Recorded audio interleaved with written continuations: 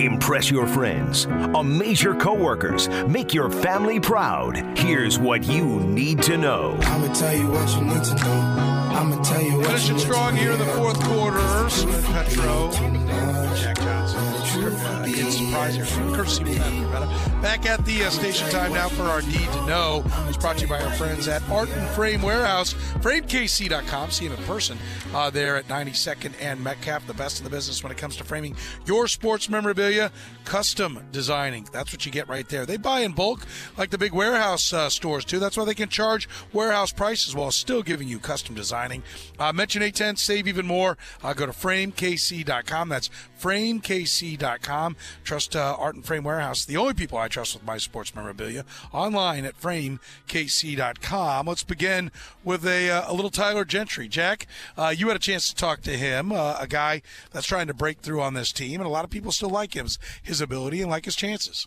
Yeah, I think that Tyler Gentry is one of those guys that is going to have a chance in spring training to maybe win a spot out here. But if not, I think he's one of those first guys that can come through to Kansas City from Omaha early on, maybe April or May. But I had the chance to sit down and talk with him and ask him a little bit about what he's been working on in the offseason to prepare for these next few weeks. A lot of machine work this offseason, probably the most I've ever done. Just every day I'm either hitting velocity off the machine or hitting a nasty breaking ball from either side, lefty or righty. And that's what I did pretty much every day this offseason. So it's feels a little bit better. The first couple live ABs I had yesterday, and so I think a lot of that is from the machine work. Now, last year, the power really started to come around for you at all levels. You know, what can you point to that kind of led to that? Was it more of just bat speed? Was you working on that type of power, tapping into a little bit more? It was mostly just me figuring out my swing. It took me until probably halfway through last year to get my swing to how I wanted it to, and when my swing's going good, I'm hitting with power to all fields, and so that's kind of when I started to hit for powers, when I got the swing figured out and felt comfortable driving it to all fields. When you're on the cusp of the big leagues like this, you're right there knocking on the door. What is that like? To move through all the levels, college ball, high school, everything, and to be right at this point, what is that experience like? You try not to think about it too much. It's still just baseball, and it's exciting when you're in big league camp and you're around a bunch of guys that have been in the big leagues for years and they know what it takes, and so you just try to learn from them and see what they do, and try your best to compete with them and try to beat them. And so that's really my mentality, is try to get better every day and just try to learn from the guys. Now, we know you can play all three outfield positions here. Which one feels more at home to you, the most comfortable? I played right field the most growing up, but thankfully last year I got a lot of reps in left field toward the end of the year, and so I got a lot more comfortable with that. So I'd probably say right field is where I'm most comfortable, but I've gotten a lot more comfortable in left. And if there's one more thing you want to work on in this camp, or maybe just throughout this season, what would it be? Just get my swing back to how I like it and driving it to the opposite field, because that's usually when I know that things are going good and the rest will take care of itself, is when I'm letting the ball get deep and driving it to right center. He's not a very big guy. Not a big guy, but he's got a lot of power in that bat. That's someone that was on display last year, not only with AAA Omaha and Northwest Arkansas. Wouldn't be surprised for him to have a really good camp down here in Surprise. Yeah, Royals have had a nice history. There's guys like Salvador Perez that never cracked that top 100 that go on to be very good players for them. Kelvin Herrera and Gentry's a guy that I know a lot of people like. So if he would come through, that would be big for the Royals. Jack, thank you very much. Jack Johnson with me here in Surprise covering your Kansas City Royals. Let's talk Rick Pitino. Not happy. Took the St. John's job. It was all smiles. I'm in New York. It's all great. He wasn't happy yesterday. We just lack toughness. We just don't move our feet on defense. Look, they shot 37 free throws. Throw out the stats. You see it every game, the amount of free throws they shoot and the amount of free throws we shoot. Look at what Naheem shot on the year. Look at what Chris Ledlam shot on the year. I mean, you're a power forward. You play 29 minutes without a free throw. That means you're not offensive rebounding, not getting to the line. So it's really all the toughness things of why we give up leads. We are so non-athletic that we can't guard anybody without fouling. And really it's not about losing. Because even in winning, when we watch the film, I see unathletic plays. I see people that don't handle the ball, that's just interested in taking quick shots. So it's been a disappointing year. If you had to do it over again, would you have attacked your first offseason differently? I had no choice. We just could take who we could get, who was available. We had no choice. I don't think we were going to win the first year anyway, because when you rush like that and you don't see the players and you just not a whole lot we can do. But it's I think I've enjoyed even the Celtics when we lost. I've enjoyed every minute being the Boston Celtic coach. Didn't like the fact that we lost in that following year, but this has been the most unenjoyable experience I've had since I've been coaching. You have any second thoughts of taking this job? No, not at all. It's not St. John's. It's my team. Look, I'm disappointed. I don't want to say the wrong things, but I'm really disappointed in my team. I mean, I don't want to say the wrong things. Listen, my team is slow. It's unathletic. They're kind of gutless because they won't get to the line. Love St. John's, but these guys are just trash. And we took what we could get. They were literally all that was left. It's all we could touch. I mean, it's just awful. But I don't want to say the wrong thing. I'm just saying. Oh, my. Let's talk more about that with Gary Parrish. He's our college basketball insider. Best in the business from CBS Sports. We talk college hoops next with Gary. We're live in Surprise. The program with Soren Petro. Yeah, Mo, that team sure did suck last night. They just plain sucked. I've seen teams suck before, but they were the suckiest bunch of sucks that ever sucked. Weekdays from 2 to 6 on Sports Radio 810 WHB.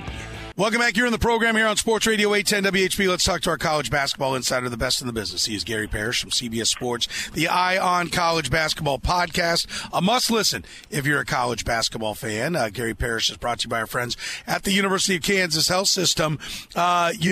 If you suffer an orthopedic injury in everyday life or playing sports, the University of Kansas Health System offers orthopedic walk-in care at 435 and all in Overland Park. Weekdays 8 to 7, Saturdays it's 8 to 2. Learn more at kansashealthsystem.com/orthopedics. Gary, how are you, my friend? I am wonderful. How are you? I'm great. I'm here in sunny Arizona, enjoying some warmth and Royal spring training and watching Rick Pitino melt down. Can you explain to me what the thought process was there from Rick Pitino when it comes to his comments about his team yesterday?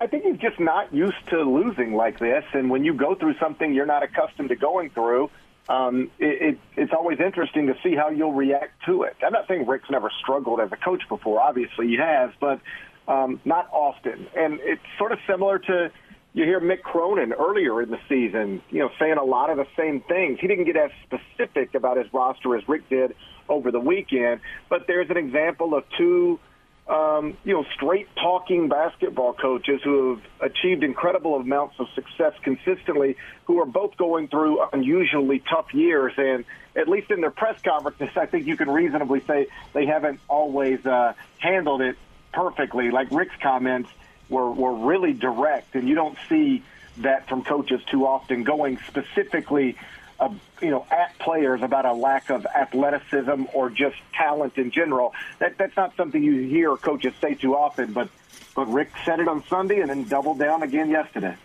Tell me, what do you 6-9 in the league, 14-12 overall? He said, well, what did he say? Slow and unathletic, and I put a team together late. Like, what is he? What did he do? What would he do differently? Like, I guess I'm trying to understand. It in some ways seemed like a tantrum, and maybe that's it. It's just frustration boiling over. Maybe tantrum's unfair. Frustration boiling over, maybe would be a better way to put it. Or was there another path that he could have taken? Like, what is he getting at? Like, I wouldn't put a team together this fast. So what are you going to forfeit the season and just practice? Like, what was the alternative he could have done? Well, you're onto something interesting here because, Penny Hardaway right now is saying similar things at Memphis. Memphis was ranked in the top 10 roughly a month ago, and now the Tigers have lost 6 of their past 9 and look like a team, that's going to miss the NCAA tournament. Like every other team that was ranked in the top 10 a month ago is still at least in the top 20, and Memphis is now way on the wrong side of the bubble.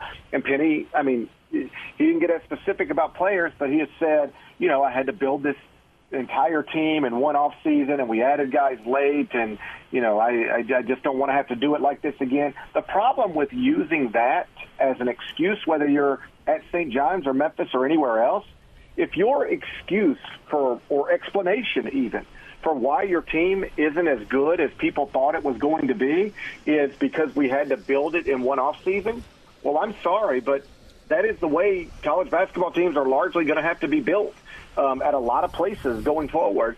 And there are examples of coaches who built teams in one offseason very quickly, and it actually turned out really well. Kansas State and Jerome Tang is a great example of that last season. This season, not so much. But I guess I'm a little bit with you when I hear coaches talking about, well, what do you expect when you have to build a team through the transfer portal? Because this is the way you're going to be building teams going forward. Like Rick Pitino's next St. John's team is largely going to be built through the transfer portal. Penny Hardaway's next Memphis team is largely going to be built through the transfer portal. And if they're sitting here next February saying the same things they're saying this February, it'll be just as confusing then as it is now.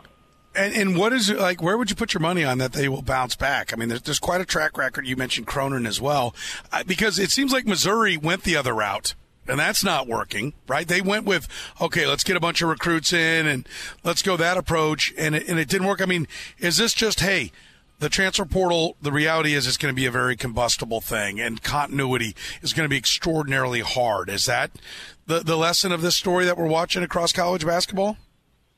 Yeah, I think what you're going to find out is that there's no perfect way to do it. You can look at UConn and look at Purdue and look at Houston. Those are the three best teams in the country, it appears, according to everybody. And they're all built in different ways. They all have guys who enrolled with them out of high school. They all have guys who, came to them via the transfer portal. What you're going to be able to find going forward is that it's going to be hard to be good without using the transfer portal. And every year you're going to find teams that are good filled with transfers and teams that are bad filled with transfers. But you're going to have to fill up with transfers. That's just college basketball in this era. What I hear most from coaches is that the biggest issue trying to build a basketball team this way is you don't know the people you're getting. Like in a different era, the Kansases, the Missouris, the St. John's, everybody at the high major level, you were largely reliant on high school prospects. You would start recruiting them when they were sophomores in high school, maybe juniors year at the latest. You would go to their hometowns and you'd go back to their hometowns and you'd bring them on visits and then you'd bring them on unofficial visits and you'd have dinners with them and you'd text their parents, and all of this would happen over years of time. So by the time you got somebody on campus, you had a pretty good idea of who you were getting, what kind of, not just player, but what kind of person. What I've heard from multiple coaches in this era of college basketball is they'll say, listen, I can get on Synergy, and I know exactly what type of player I'm getting when I go into the transfer portal. But Austin, I never recruited this player out of high school. I do not know his mother. I do not know his father. I barely know his grassroots coach. I've never been to his high school.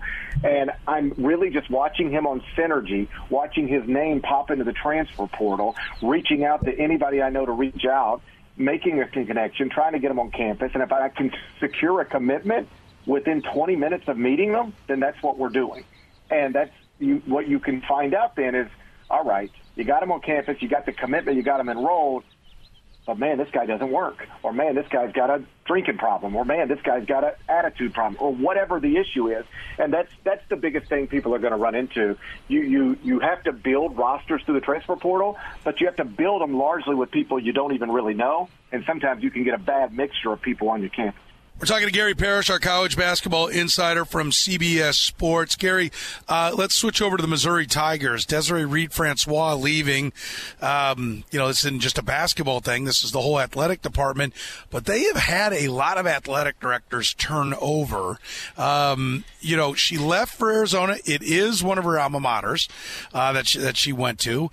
But she took less money and she left the SEC to go to what will be a Big 12 school very soon. Just knowing the college game, and now this, she didn't hire Eli Drinkwitz, so it probably doesn't do anything for his status, and he's coming off a great year. But it now means Dennis Gates not working for whoever hired him whenever they put the next athletic director in place. How surprised are you to see an SEC AD leave Mizzou and go to Arizona? Well, I think on a surface level, right, like you don't see people voluntarily leave the SEC too often, but as my own career has unfolded and I've had to make family decisions over the years about where I want to work and what kind of job I want to do and where I want to raise my sons and where I want my family to be, I have made decisions that I know would not have been the same decisions somebody else would have made. So I'm always hesitant to say things like, I can't believe she would do this, or I'm so shocked he would do that, because ultimately when you are making big career family decisions like this, there is a lot that goes into it other than what conference affiliation a possible employer has. And so I don't know enough about her circumstances to know exactly what would have motivated her to make that move. But I bet you if you sat down and let her talk you through it, at the end of the conversation, you'd probably go, okay, that makes sense. They seem to have like an oversight committee over the athletic director, a committee that was, we talked to Gabe DeArmond, who does a great job covering Missouri for PowerMizzou.com. And I asked him at the end, I said, what would you say to the athletic department if you had just some overall thoughts? He said, I would tell them to hire people and let them do their job. And he talked about, he read what it says this oversight committee is supposed to do. He goes, basically, didn't I just describe the job of an athletic director? Like, why do you, right. If we hired someone, he said, if I hired someone to say, hey, we've got a committee that's going to see the oversight of 2 to 6 p.m. and how the 2 to 6 p.m. slot works on WHP, wouldn't you be a little annoyed? Isn't that what you're supposed to do? Do you hear things about Mizzou being a difficult place for coaches to work or for ADs to be at? I know ADs aren't your wheelhouse, but I'm just curious if anything like that's come across your desk. I haven't heard that specifically about Mizzou, but that's not the type of thing I would just naturally hear about Mizzou. If Gabe suggests that it is something that is an issue within that athletic department, I would trust him on this more than me. I will just say that broadly speaking, you're exactly right. People don't like to be micromanaged. People don't like to be, frankly, bothered, particularly when they are competent at their job. I had one athletic director one time. He was talking about his basketball coach, and he just hired a basketball coach. And he said, hey, every Tuesday at 10 a.m. we're going to meet.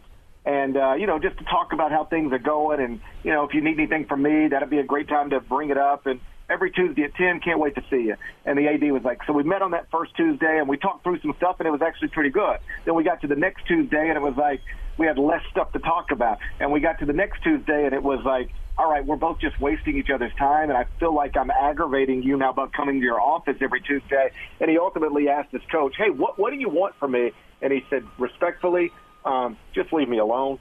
And just if I start doing my job in a way that isn't satisfactory to you, then please, my door is obviously always open. But we don't have to talk every day or even every week or even every few weeks. I know what I'm doing.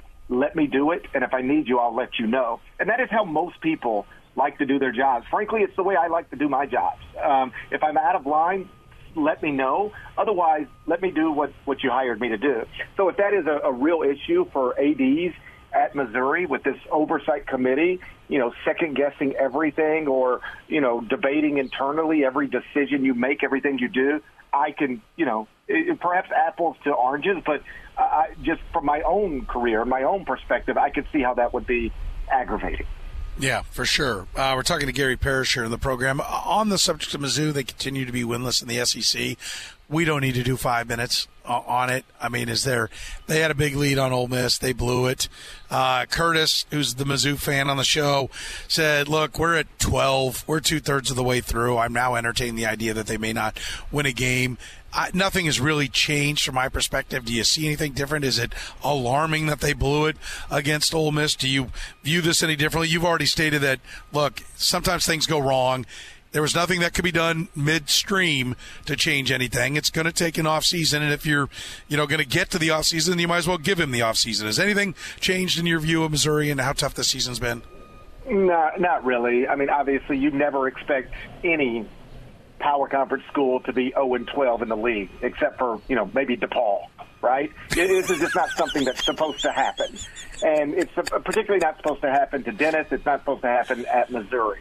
So I understand every Mizzou fan being upset, frustrated, disappointed, concerned.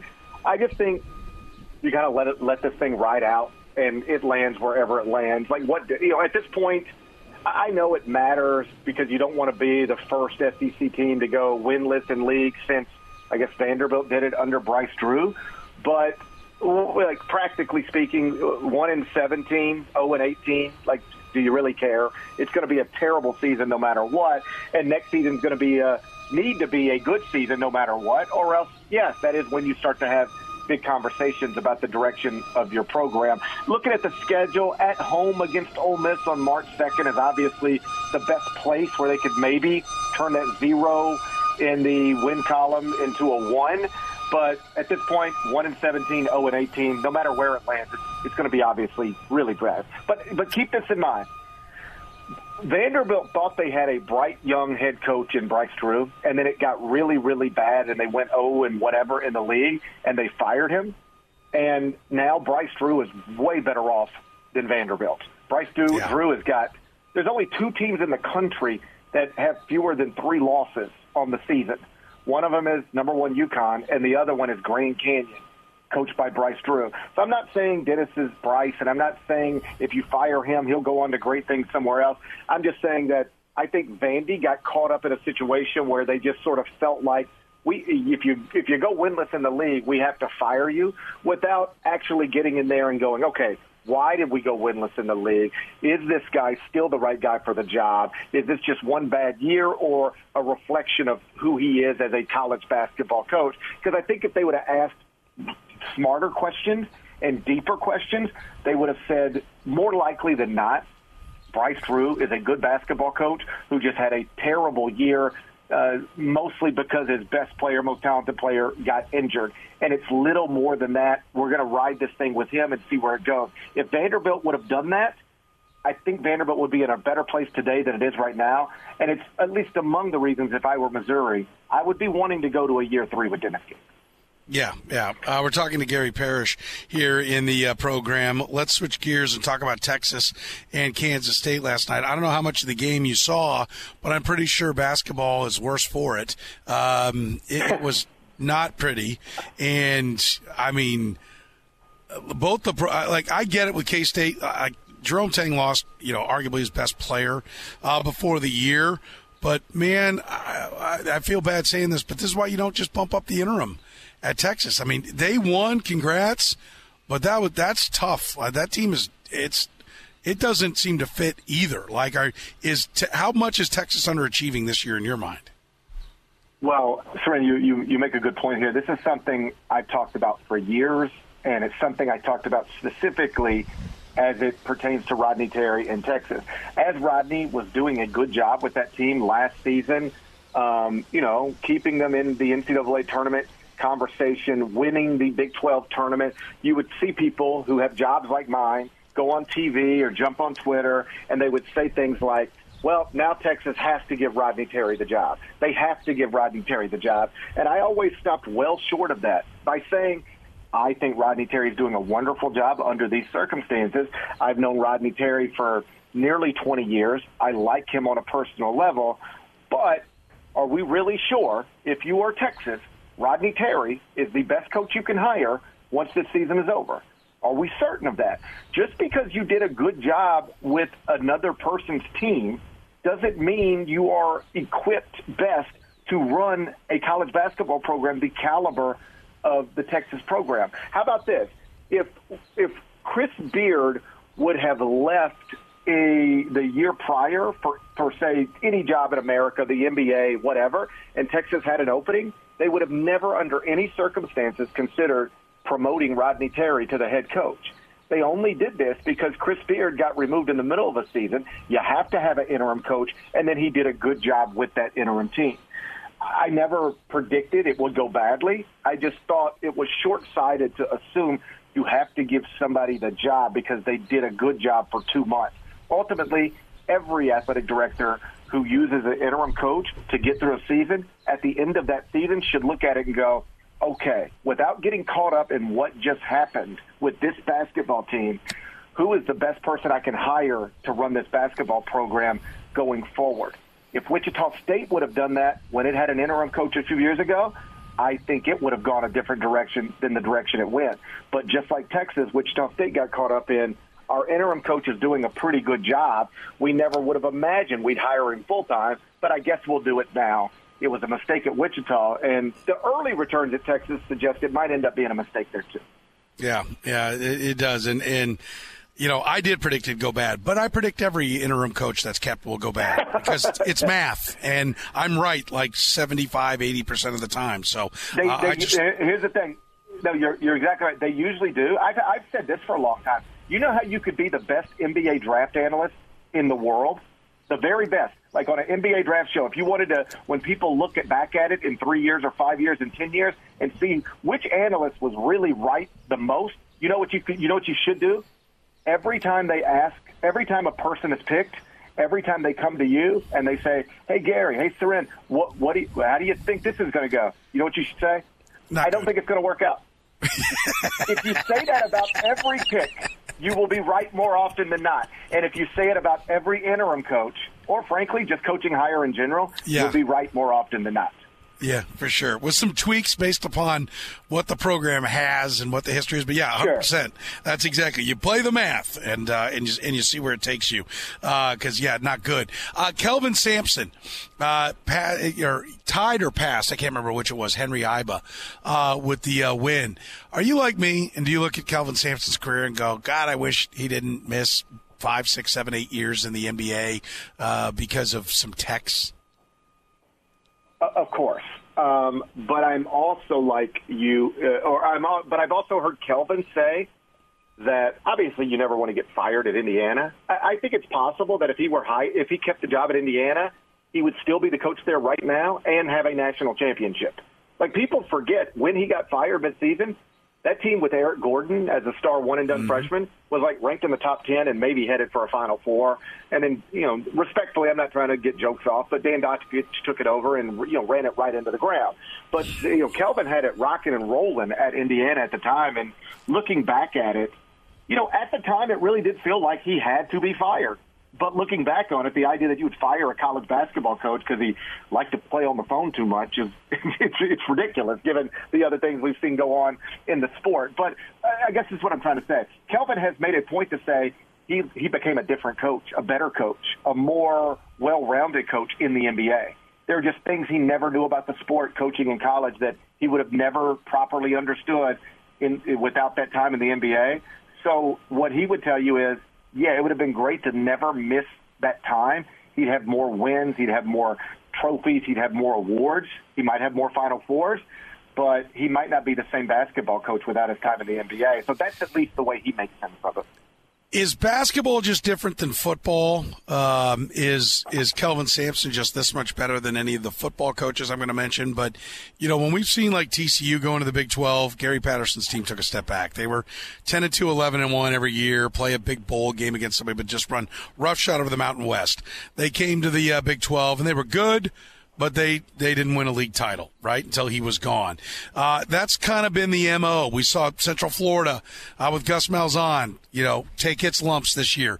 We have not seen those mid-major powers come into the big leagues and dominate. He is coming in and dominating. He is the best team in the Big 12. He is carrying all that success in this next level. Is that Kelvin Sampson, or is Houston a unique case? Is basketball just different than football? How do you view it? It's Kelvin Sampson. I mean, I do think basketball is different from football in the sense that, you might need 3 or 4 Big 12 level players in basketball to have a good Big 12 level team. Kansas is a great example of that right now. How many great players are in the Kansas roster right now? Maybe 5, right? But Kansas is still one of the 10 best teams in the country. You can do it with a small amount of impactful players. In football, it's a numbers game. You need a lot more of them. So I do think it is more difficult to transition up in leagues in football than basketball, but I do think the reason it is going so well for the Houston basketball program is not simply because it's basketball, not simply because it's Houston, it's because it's Kelvin Sampson. He's great. I mean, actually great, arguably, you start getting into conversations about who is the best coach in college basketball, you're going to get a lot of Bill Self answers. Before his arrest, you would get some Chris Beard answers. A couple of years ago, you get some Tony Bennett answers. Rick Pitino would still get some answers, Tom Izzo. But Kelvin Sampson is on that list. He belongs on that list. I had heard for years, as they were running through the American Athletic Conference and finishing number one at KenPom or top 3 in this computer, it was like, well, of course, they're doing it the same way Gonzaga is doing it. The reason Gonzaga is always good in these computers is because they're just beating the brakes off of bad teams in their league one after another. Houston's just replicating that formula. I never believed it was true, but it's hard to argue against people when, they're just looking at what league somebody plays in.